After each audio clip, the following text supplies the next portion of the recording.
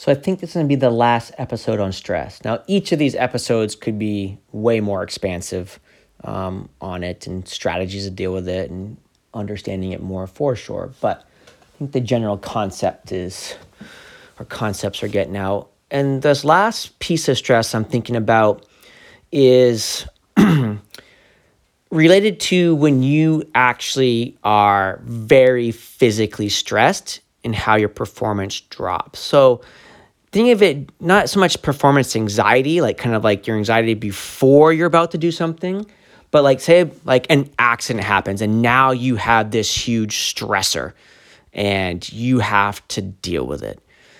It's kind of a big deal. And when you're actually anytime you're stressed or your clients are stressed, you're going to perform less optimally. That is 100% true. And depending on that level of stress, it can be just a little bit, less optimal to like completely shutting down. That can be reality. But for us as guides and instructors, we actually have to be ready if a worst case scenario event happens. And it's really a weird skill set and understanding place to be in, to actually have skills that you never want to have to use, but be as good as they possibly can be in an incredibly stressful scenario. So think about like an avalanche and having to dig somebody out. Whether you're a recreational user or a professional, like you never want to do that, but you want to do it super well and timely if it were to happen. Thinking about a medical situation, it could be anything. Someone has an allergic reaction, someone gets hurt from rock fall or ground fall or anything like that, and now you have to be the first responder and maybe even the person who does the whole thing, not only first responds, but actually organizes and sets in motion the extrication plan. So incredibly stressful. And until you experience those real world stressors, you're not going to fully appreciate what stress will do to you and how to maybe get better at them in the future. So, for example, a bunch of years ago, kind of the very first scene that I came to where I was the first responder of a major accident, not the first time I'd been involved with major accidents and being part of the rescue team, but the first time I was like the first person there. There was a person next to me who took about a 45 foot ground fall, about 100 feet away from me. And I heard it start to happen. You're like, uh-oh. And then caught it out of the corner of my eye and watched them hit the ground and land. It was a really bad landing. And I'll tell you right now, bodies hitting the ground, they look and sound exactly how you think they would. And all of a sudden I had a client, and all of a sudden I had to be like, go deal with this thing. And long story short, once I kind of did scene safety and all that stuff, when I actually went to engage with that person, they were completely unconscious, pretty banged up, broken helmet, the whole deal, in a really bad position. And look, I literally thought they were dead. They eventually did come back through the levels of consciousness from, completely unconscious, pain, verbal, and then really awake, but, not very responsive, very disoriented, to very combative, to be honest. But when I first got there, I was like, this person's dead. And I had to control the scene, and I was completely stressed out. And when you're at that level of stress, especially when it's your first time, if you don't shut down, you're going to go and resort to the most fundamental things that you can remember and that you trained on. And I remember specifically dealing with, I need to call out because this is beyond my scope of medical capacities. I need to get resources moving to me. So I made the call, and I specifically remember talking about this in some Wolfer class I had taken, because I've taken a lot of them, where you make the call. The very first thing you do is you say where you are. So if that way the call cuts, they at least know where you are. The second thing is you say what you need. So if the call cuts after that, they know where you are and what you need. And the last thing you say is what the problem is, right?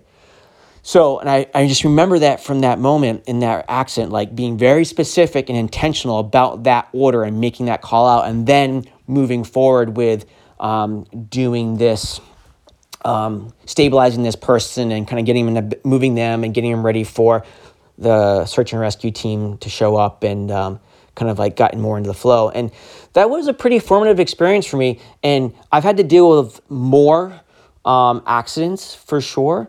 And, sometimes they're very, very minor, but I've also had to deal with several more ground fall incidents. And I have to admit, like, my comfort level with that is significantly better now. It's almost like, all right, it's like a switch gets flipped. And I'm like, all right, time to go to work, time to do my job. Like, this will be stressful. I'm just going to do the best I can, but you just need to calm down and move forward, right? Nice and smoothly. And just go for it as best you can. We're not going to rush into this. And without that initial experience, I would not be prepared to do this job. And so when I've had guides that I've known actually had to deal with their initial experience, and I'm thinking about a couple friends of mine who had to deal with a rescue at the Sea Cliffs, kind of a person wasn't wildly hurt, that had a broken leg, but now they're at the bottom of this 50-foot sea cliff with waves pounding them. So the scenario was actually much more significant. And I never wish anybody to go into these or have to deal with these. But at the same time, I'm like, I'm glad they did. Like, I'm sorry that person got hurt. They ultimately ended up being fine. But for the guides, it was a really important lesson on, A, try not to get hurt, try not to get in an accident, but B, how to deal with a very challenging situation. And they had a specifically challenging situation because they had actually some environmental conditions that were out of the norm, probably for most climbing and skiing events. But they're going to be better guides for it. I was just talking to this person who just finished up a course with me this past weekend, and similar thing, they want to get into some ski guiding, and they mentioned that we were talking about some of their credentials. Do you have a woofer? Like, oh no, we're getting my woofer, but I'm a woofer, but I had to do a lot of calls. I was just out climbing the other day at this crag, and someone fell and broke their ankle, and I was like the primary person with the most skill to help them and like actually extricate them out to the road. And I'm like, I wish you didn't have to see that, but you're going to be much better off knowing that and having that experience, because if you play this game long enough, you are going to be part of something. Maybe it's a huge event, like lights out event. Maybe it's just a minor event, but you can't play this game in the mountains without being a part of that. Could be part of your group, or you could walk into it, especially as the mountains are getting more and more crowded. There's more and more opportunity for that to happen. So I think my main takeaway on this is get good at all the skills, right? Especially the ones that are focused around, prevention. Get really good at those skills, right? For sure, because I'd rather not get in an accident. But don't skimp on the other skills that you need to perform optimally in an incredibly stressful situation. Beacon searches, technical rescue. So understand not just the sequence, but the tools that make up the sequence, the Lego blocks. So that way you can create the solution that's appropriate for the situation and be super comfortable with all of those skills. You have to do it. Be really comfortable, try to refresh your medical skills, right? So it's not uncommon for me to pull out a woofer book, several times a year and put it on my bedstand and just kind of like thumb through it at night, and kind of do that, or some avalanche stuff. None of us are going to be equally good at all of those things. Like, some people come to this with a super strong wilderness medicine background and rescue background. Some of us come to this with a super strong technical background or a super strong, AVI background, whatever. So the key is, once again, not to just work on what you're really good at, keep that in good working order, but also work on the things that you're not good at that deal with this in particular. Because it is amazing how stress will shut you down. And oftentimes when I look at tools that have been designed to do certain things, and certainly techniques that have been designed to do certain things, and sometimes even the instruction of how to use those tools and techniques, So the design of that instruction. And like, sometimes I'm like, they didn't really account for stress in this. It's all fine and dandy when we learn this in the classroom or the weather's good and we're kind of practicing saying, oh, pretend this person's hurt, but then when you're actually stressed, or maybe part of that stressor is you have less equipment, or some other weather factors or environmental factors, like oftentimes when I look at things critically, I'm like, this wasn't really designed for someone to perform this when they're actually under real stress at all. So that's a really interesting way of kind of reevaluating some of the things you've done or seen and say, well, how can I make this simpler or more robust to help mitigate the stress piece when it happens? Now, part of this means you have to be in stressful situations, which is hard because most of us don't like that. Sometimes stress is good. A certain amount of stress is nice because it keeps us kind of focused, but we need to practice things in stressful situations. I think role playing is a really awkward, stressful situation. It's not my favorite. Like, I feel like I perform much better in real world scenarios because you actually have to do things, but sometimes you just got to role play, right?